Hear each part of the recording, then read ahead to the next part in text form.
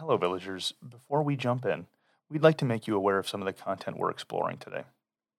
In this episode, we're discussing the connections between adventure programs and psychological conditions such as trauma, post traumatic stress, and childhood adversity. We encourage you to take care of yourself while you take this learning journey with us today.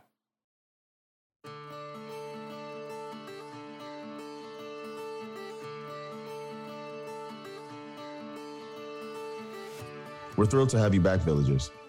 Thank you for once again tuning into Village Voices, the podcast from Project Emo, where we explore the connections between topics like positive youth development, adventure, community building, and conservation stewardship. My name is Xavier Fowler, and I'll be co-hosting this episode today with Jay Hyland. What's up, Jay? Hey, Xavier, how you doing? Good. In this episode, we'll be speaking with Dr. Damion Grasso. Damion is a licensed clinical psychologist and associate professor of psychiatry and pediatrics at the University of Connecticut School of Medicine, where he is co-lead the Family Adversity and Resilience Research Program. His research spans the development of validated assessment tools, the study of biological environmental mechanisms associated with stress and trauma, and the development and evaluation of behavioral interventions for trauma-related mental health impairment. You have no idea what any of that stuff means. Not yet. He'll explain it. Damion also created the Youth Excellence Project in 2014. The Youth Excellence Project is a Connecticut-based, volunteer-run program that engages male teens in outdoor recreation and mentorship with goals to promote health and build resilience in the face of life challenges. Each year, the YEP hosts a cohort of 10 to 12 youths participating in activities that include hiking, camping, paddling, and other outdoor expeditions. Some of these are day trips. Others involve overnight stays. In the summer, they embark on a multi-day expedition. They also partner with various programs such as Project Emo, that's us, to help provide these amazing and positive mentorship experiences for the teens. Hope you enjoy this episode. Thank you for taking this time with us, Damion. So Damion, the Youth Excellence Project, you all have been doing some tremendous work over the years to help provide teen men with some amazing opportunities for growth. Can you tell us a little bit about the YEP, why you started it, and how you've seen it develop over the years? So thank you. The Youth Excellence Project is for teenagers who are about 12 to 17, and it's for kids who've experienced some significant life challenges, which could be experiences of abuse or adversity, sometimes trauma that can lead to significant mental health issues like post-traumatic stress disorder, depression, anxiety. And so we typically have about 10 to 15 youth each year in our cohorts. Some of those youth are actually in foster care or who have been adopted from foster care. So really good kids who've had some really tough things happen to them. And in terms of inspiration, I think it's a combination of some of my kind of where my professional career has went, as well as some personal experiences I've had since, probably before college, but especially college and after. So I started YEP in 2014. And at the time I was an early career faculty member at UConn, where I was starting to launch a research program that was really focused on child exposure to adversity and violence, and the consequences of trauma on mental health, including PTSD. And leading up to this, I had done a lot of work with youth who have been maltreated, a lot of work with youth in foster care. Actually, my wife and I were foster parents at some point while I was getting my doctoral degree. That was a more personal experience that was really eye-opening for me. The work I was doing back then, both my clinical work as well as my research, made me realize the tremendous damage that child maltreatment and trauma can do. Especially in terms of its impact on child development and how kids and adolescents learn to function in terms of their social and emotional skills. And the consequences, of course, can have this profound impact that can persist into late adolescence and adulthood. So that sounds discouraging, but the silver lining here is that when kids make it to a healthier environment and when they have the right kind of support from other healthy adults and peers, the kids are very resilient and they can make a tremendous recovery from these really bad things. And actually, if you think about the research, one of the biggest predictors of trauma recovery for both children and adults is having at least one solid support. There's actually a huge literature, including some studies I've contributed to with colleagues, showing that social support can buffer the adverse effects of maltreatment and trauma on mental health, as well as biological risk. So if you look at epigenetics and if you look at psychophysiological indicators, those risk factors for mental health, social support can be a buffer for those things. So I guess my research and clinical work really motivated me to do something for this population of kids. Another major influence was my experiences with youth mentoring. And I started mentoring youth back when I was a freshman at Skidmore College. This really was one of the most meaningful experiences I've had. It made me truly kind of embrace this idea, the significance of social support, and how people can play really important roles throughout your life and at different times. Back then, having grown up doing a lot of outdoor stuff, much of what I did with these kids was outdoors. So we were in a great area for doing kind of this hiking and in some cases paddling, being right next to Lake George. And so I would bring the kids up to Lake George. Oftentimes we'd hike around in the mountains. We got lost once. And we made it back. It was later, much later than we thought we were going to make it back. We didn't have all trails back then. So, and really outside is where we got to know each other, where we really formed bonds that we sustained through the years. Actually, to this day, 23 years later, I'm still in touch with my very first mentee. Wow. Who is awesome. Married. He has a daughter. He actually lives in Connecticut. So hopefully we'll be seeing the family in the next few weeks. So it's been really good to see how he's grown up. That and not thinking too much about, not thinking too much about my age. He's turned out to be a great young man and father. So I guess when I think back, many of my own important relationships growing up were initiated or strengthened in outdoor spaces as well, including, fond memories with the family, camping or going on long hikes, as well as kind of scouting and where I met a bunch of my close friends to this day. I have a question. So it seems like there's 3 different themes that you were speaking about that got you to start YEP and got you on this journey of helping youth out in the first place. Is outdoor experiences with youth, youth education, and clinical psychology, which is what you do professionally. Is there a singular story that connects those 3 things for you that inspired you to start YEP, or why you work with youth in general? Or are these separate experiences something that just kind of spurred YEP out of nothing? I think the boundaries between my career and my personal life are really thin, because a lot of what I'm passionate about has to be, I guess, fortunate that I was able to build a career that aligns with, what I think is important. And so I guess I have, I'm fortunate to have different perspectives.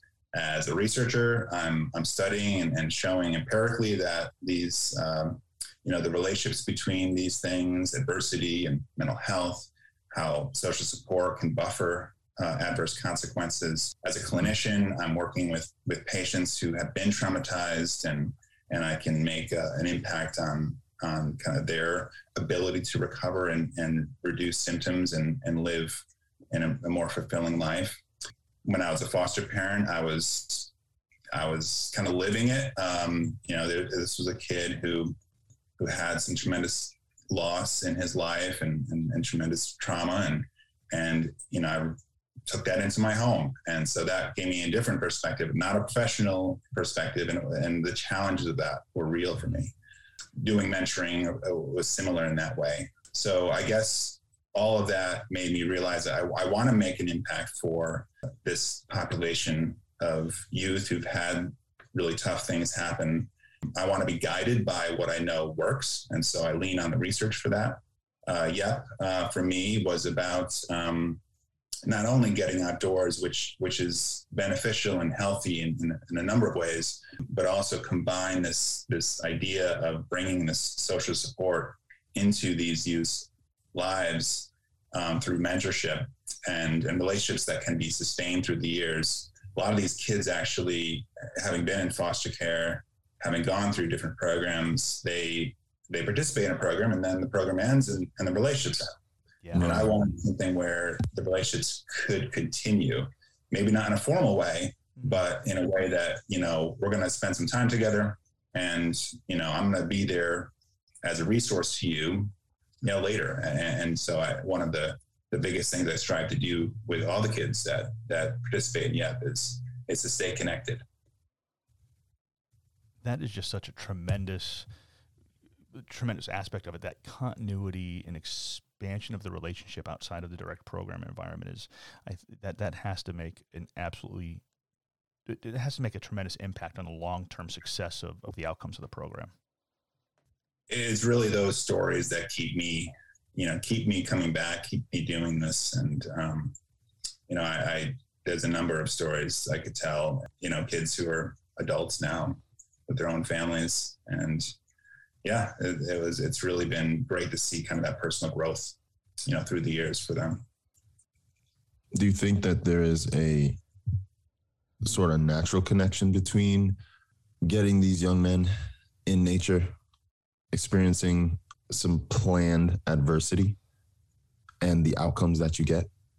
Absolutely. Yes. So we know that, stress can be a really bad thing, especially stress that rises to the level of trauma. Mm-hmm. But that stress can be a good thing. Stress can motivate change. And, certainly for these kids, our trips aren't all, always a breeze. 4 days in, when you're hiking another 7 to 10 miles, it's raining, and you're irritated with your peers. It's not always a happy experience. Yeah, you're with a bunch of teenage boys. But it's getting past that point, it's persisting past that point. They're learning something about their ability to tolerate the stress in real life, which is important, how to regulate their, self-regulate their emotions, their behaviors when they're feeling uncomfortable. And then kind of the secondary, benefit of having accomplished that, and then looking back and saying, hey, I did that. It was hard, but I did it. Why do you think actually I should ask, is there a difference, and why do you think there's a difference between putting youth in a situation where there's planned adversity, right, like outdoors, versus their everyday life where they may have, or they may face adversities that are real and that require like real responses in their everyday? Why is it that their experience there and their responses there in their real life different than what you may see outdoors? Or is there a difference? If you think about planned stress, there's some control over that. Right? Certainly in our program, if we're hiking in Maine, we have to get from point A to point B. There's not a big choice. Once we're halfway through, we have to continue on. There's no other, we're not going to stay there. So that element of control is out. But these kids are choosing to do this program. They're choosing to put themselves in a situation where there are some challenges.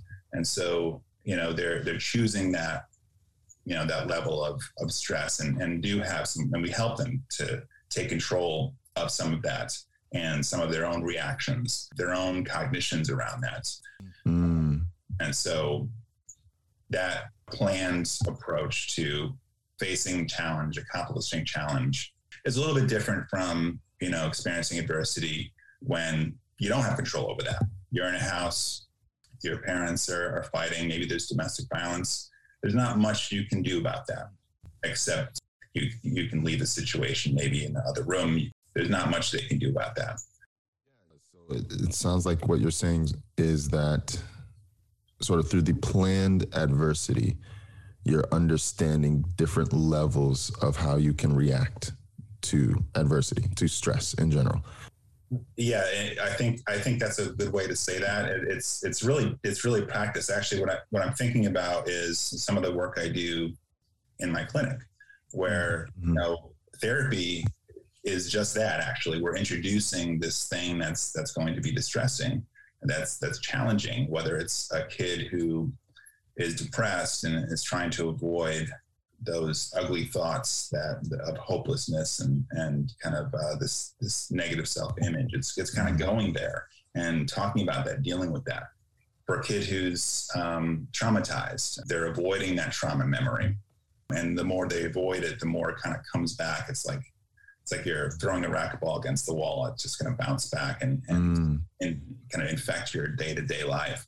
And so in therapy, what we're doing is we're creating a planned environment where they feel safe, they're grounded, they trust you, and they can talk about and kind of revisit what happened, activate that trauma memory, and through that process, gain control over, more control over, learn that memory is not dangerous to them now, learn that, that memory is meaningful to their life, but doesn't define them. And so a lot of that work is about applying that stressor, that challenge, but it's a means to an end.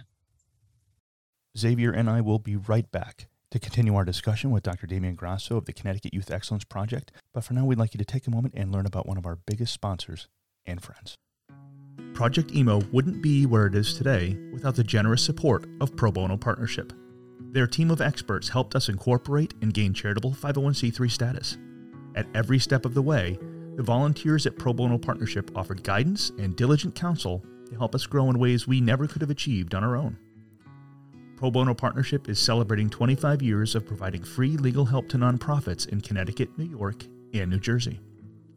Founded on the belief that strengthening nonprofits will make stronger communities, the partnership's mission is to provide nonprofits with the legal advice and educational resources they need to build capacity, reduce risk, and enhance programming with confidence. The partnership services were never more critical than during the last 2 years, when the global pandemic led to shifting requirements for nonprofits and a greater need for services within communities. The partnership and its 1,400 volunteer attorneys were there to help, providing 38,000 hours of free legal assistance to nearly 900 nonprofits, valued at $19 million in 2020. Pro Bono Partnership is also a nonprofit organization, and your support is what makes their mission possible. Learn more at probonopartner.org. From the perspective of a clinical psychologist, what are some of the benefits that you have seen with these programs, running these programs with the youth? I've done some thinking about that because I figured you'd ask that question. There's different things actually that I think are really important.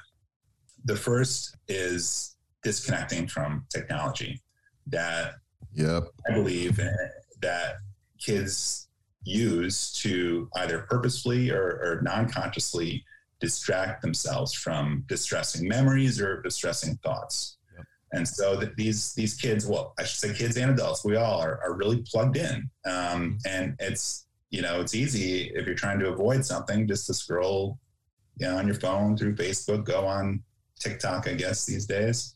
And it's a way to temporarily avoid those thoughts, those memories. And so when we go out, we put the phones aside, we put the technology aside, and it is a way to unplug.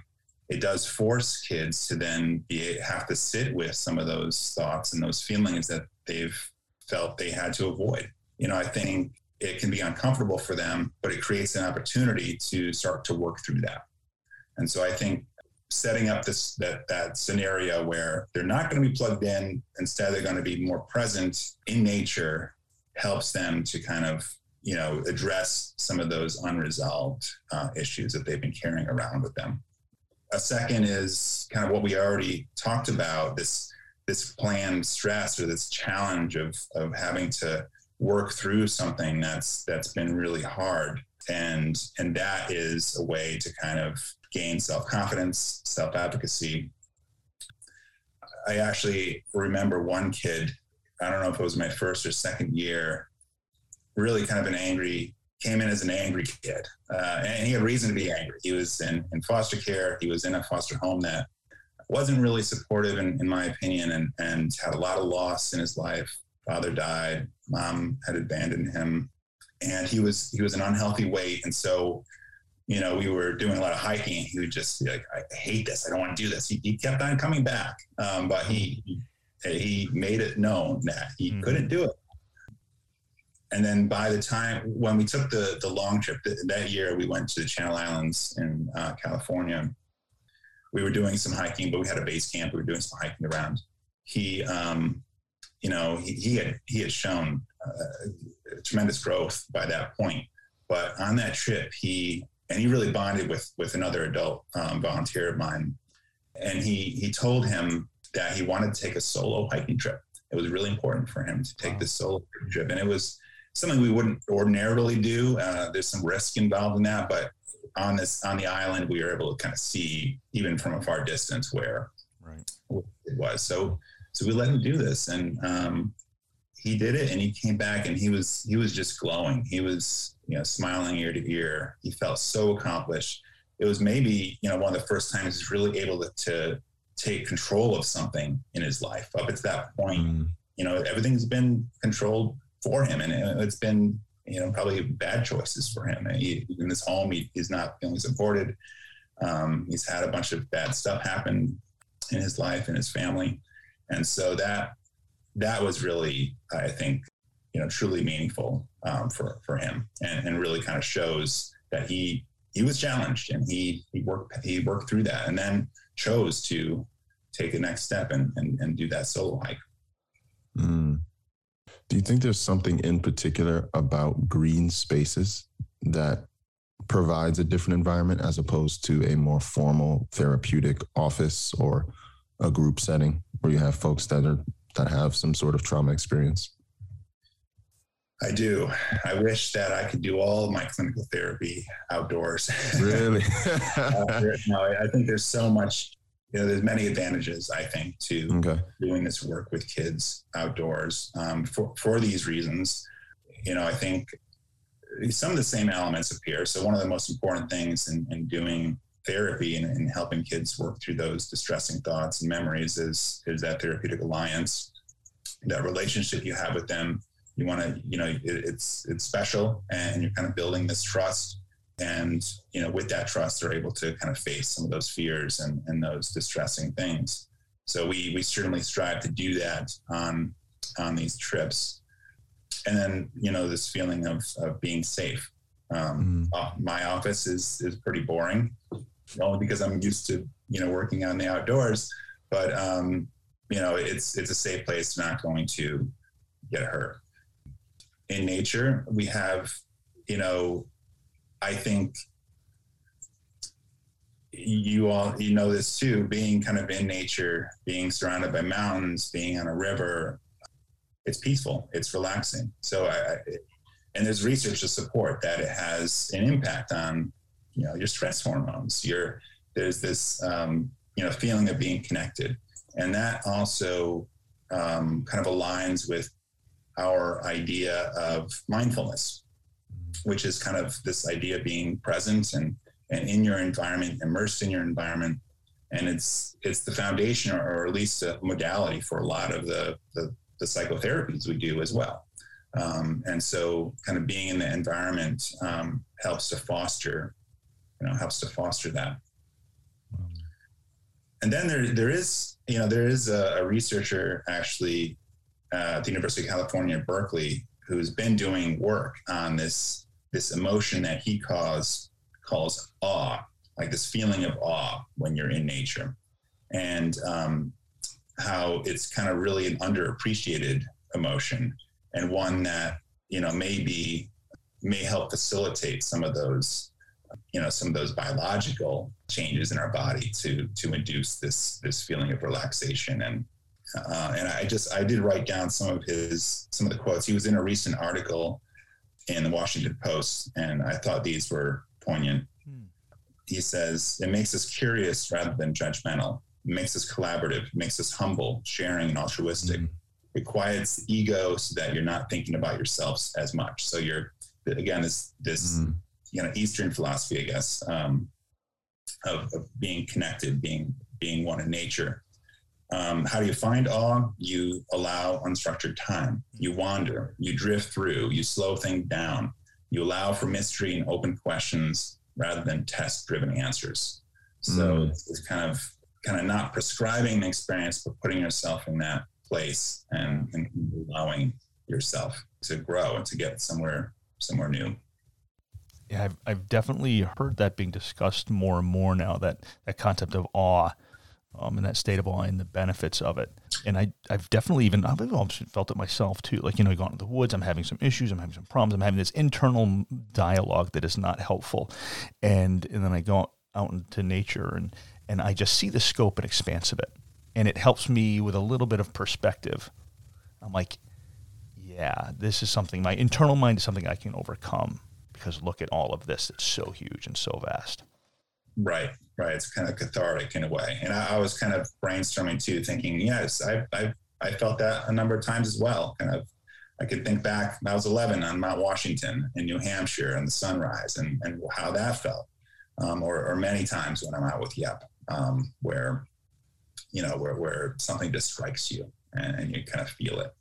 This researcher, Dr. Keltner is his name, actually. His research also suggests that being in nature, experiencing this feeling of awe, actually relates to the brains with what's called the default mode network, which really just means all that stuff your brain is doing when you're not telling it what to do, when it's at rest. And for some people, it's a lot of worrying. It's a lot of bad stuff. And he's done some work to show that this experience of being out in nature, immersed in nature, can influence change in that. And also, like I said before, biologically can reduce inflammation, reduce the stress hormones, and of course, relate to your mental health and well-being. Now, a quick question on nature. Are we talking about going outside and you seeing a couple trees, or a couple, like an established garden? Or are we talking about untouched, open, natural spaces? And the reason I ask is because how can we get students or youth who don't necessarily have access to going outside and seeing an acre of untouched land? How do they experience awe? How do they connect with nature? Is there hope through programs like YEP or Project Emo, or are there other things that they can do when they step outside to experience the same sort of connection? A lot of what we do in YEP is kind of going in untouched nature. And so that, I think, is a certain level of immersing yourself in nature. But I don't want to undervalue what it can mean for some people to kind of step into their backyard and go into a garden or go into a community garden. Mm-hmm. Just walking out the door and experiencing the sunshine. Those kinds of things are also influential. And for those people who may face real barriers to getting out into kind of the untouched areas of nature, mm-hmm. That's going to play an important role in their lives. We asked Damion about the structure of the Youth Excellence Project to help us understand the environment in which these young men are challenged to succeed. He described to us a long-term process where the group is established early on with a January orientation and becomes the cohort for the year. The group is introduced to the program goals and philosophies and begins this journey of exploring self and community. Throughout the next 9 or 10 months, the group engages in outdoor adventures such as hiking, camping, paddling, and team building. These adventures are often done in partnership with other organizations, such as another amazing Connecticut-based adventure organization, Outside Perspectives, or us here at Project Emo. The program progression is based largely on charitable donations of funding and time from the community. And through this monthly day and week-long event process, the cohort builds towards a week-long backpacking trip. In a few moments, we're really going to dig into a bit more about the goals of the program and how the Youth Excellence Project helps build resilience in the face of adversity. We'll also explore how they support these young men as they redefine masculine grit and explore healthy connections with their inner self and relationships with their peers. First, we'd like you to take a moment and get to know a little bit about Holiday Hill Day Camp and Recreation Center of Mansfield Center, Connecticut. Holiday Hill is one of our community partners that helps us provide not only this podcast content, but accessible programming for the YEP. There are just some places that when you walk around in the woods, it feels a lot like home. Holiday Hill Day Camp and Recreation Center in Mansfield Center, Connecticut is one of those places. For over 60 years, Holiday Hill has created a world of action and adventure where kids learn important social and physical skills in an atmosphere of encouragement, acceptance, and fun for everyone from ages 3.5 to 14. They also provide a tremendous staff and training program, turning 9th and 10th graders into leaders through their NEST program. The skills and values young people develop within the growth zone created at Holiday Hill will help prepare them to face the challenges of building their best selves for life while meeting their need for adventure and social connection today. Holiday Hill also has a specialized program from our early elementary through middle schoolers called the Finches Program. The staff in this group employs strengths-based social skills groups that focus on children and teenagers with pervasive developmental disorder, Asperger's syndrome, high-functioning autism, attention deficit hyperactivity disorder, and shyness. They use a fun, activities-based philosophy of practice rooted in dialectical behavioral therapy. If you want your young ones to have experiences that truly last a lifetime, go check out Holiday Hill Day Camp and Recreation Center in Mansfield. Trust us, so many here in our own Project Emo Village grew up there, worked there, and still call it home to this very day. Visit holidayrecreation.com to learn more about their programs, activities, and to start what we promise will be an amazing adventure.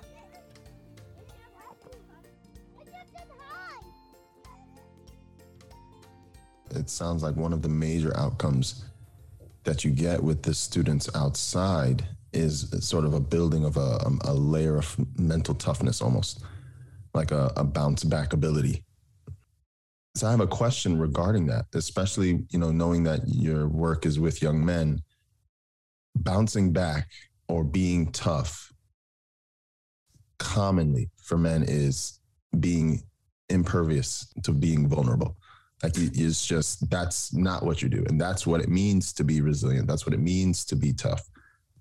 Can you tell me, what is your definition of resilience? And do you think that there's space for young men to understand that vulnerability may be the way that you sort of overcome these things? Or is it just that you grind through one thing after the other, and that's what makes you harder? So glad you asked that question. Such a good question. Yes, it's that grit you're talking about. And resilience, definition of resilience, even the top experts on resilience don't agree with each other on exactly that. So now you have to answer it. So I'm not going to solve that problem, but you touch on exactly what we do and don't want to do. So these kids, many of them have grown up with this kind of unhealthy stereotype of masculinity, that we need to be tough, that men don't cry, that nothing penetrates us, that we're not vulnerable, and we want to undo that. We want to show that it is okay to be vulnerable as a man. It's okay to cry. It's okay to share your vulnerability with other people, and that's okay. That shows that you're tough enough to do that. So it's redefining, I guess, their idea of what it means to be tough. And it's, going back to the circle exercise and kind of being able to be vulnerable, whether it be on a rock face when you're climbing and feeling like you can't do it and you're going to fall, or you're sitting around the group and you're sharing something that's very personal and you think others are going to judge you for. Both of those are scary experiences, right, and require you to be vulnerable. Some people think resilience is that, you face something really hard, trauma, adversity, abuse, and you're not affected by it. But that's not true. That's a myth. So we're human. We're going to react negatively to those experiences. Resilience is the ability to kind of recover and overcome, long-term dysfunction through building on strengths. And we can't do that alone. We need a community to do that. That's the idea of resilience and grit and hardiness and toughness that we try to foster in the group. I remember, I can't remember where it was. I think it was Maine, where we were doing this circle, exercise with the group from the get-go, like we do. And, we would facilitate group discussions, oftentimes around the campfire, kind of as an end of the day meeting. And the adults we know the right things to say to get the discussion going. And this was the group where it was probably the toughest year, actually. This was the third or fourth day when we were hiking that 5th mile, and the group just, it got really ugly. People were fighting, nobody liked each other. Nobody wanted to continue. People were wanting to get off the trail. Mm-hmm. Even I was like, oh gosh, can we get through this? I don't know. And somehow we did. We put one foot after the other and got through it. But what's most important, I guess, of that memory is, on the last night of the trip, I'm, cooking dinner with the Outside Perspectives crew. Normally we would have the kids help prepare dinner, and we were letting them kind of do their own thing that night. And unprompted, kind of spontaneously, we're just overhearing them. They're by the fire, and they're kind of putting some branches in the fire and getting it going. And they're spontaneously starting to have a discussion about their past experiences of abuse and sharing their thoughts and memories of it. And of course we're thrilled because we did something right. All right. That's the point, right? But we're monitoring to make sure it's appropriate and all, but we're kind of giving them their space. And it was just amazing to see that they were able to do this on their own and valued it enough that, it was important for them to kind of have that closure with each other. What do you think in that experience, and what's the lesson from that experience that can be expanded to any experience where you want, youth on a group to then come back together, even if they're already, doing well as a group with all of the outdoor activities? What's that lesson from that experience that we can take? So I guess there's a couple things maybe, that showed me at least that if we provide youth with the tools, that they might use those tools later on. Yeah. And so it's important for us to kind of facilitate those discussions to get them there so that they're utilizing tools that they didn't think they were able to use before. And having some structured activities where we do that, like the circle activity. But it also tells me that, and this is a lesson I learned over the years, that we can't be too prescriptive as group leaders. We sometimes have to let go of our kind of agenda to let these things happen. That was a hard lesson for me, being, I wouldn't say a control freak necessarily, but I like to have. So early on, I'm like, every minute of the trip, like, okay, now we're going to sit down and discuss what it means to be, what mental health means, or what it means to be healthy. So I had all those things kind of down the agenda. It was overwhelming. And then over the years, like, oh no, I can't do that because, maybe the group's not ready to discuss that. Maybe it's going to take a little bit more time, or a different thing comes up that I didn't have on the agenda that is really important to address at that moment. So it's kind of letting go a bit of the structure. And so striking a balance between that.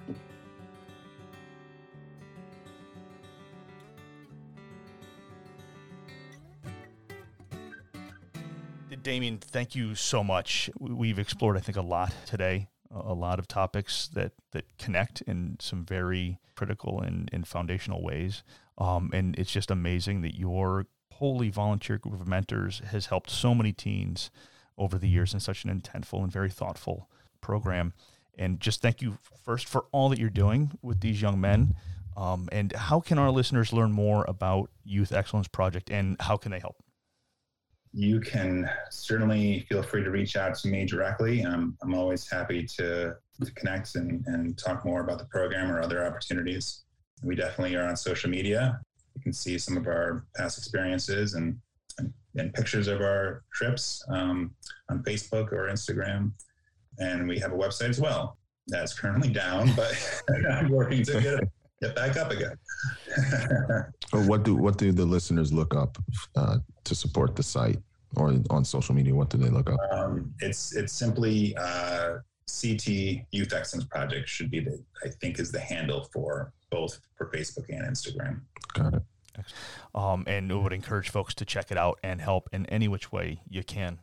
Damion, again, thank you so much. It's been absolutely amazing catching up with you today, and thank you for sharing your voice with us today. I appreciate it. Thank you for listening and for asking amazing questions and for doing this program to get the more information out to others. I think it's a great thing.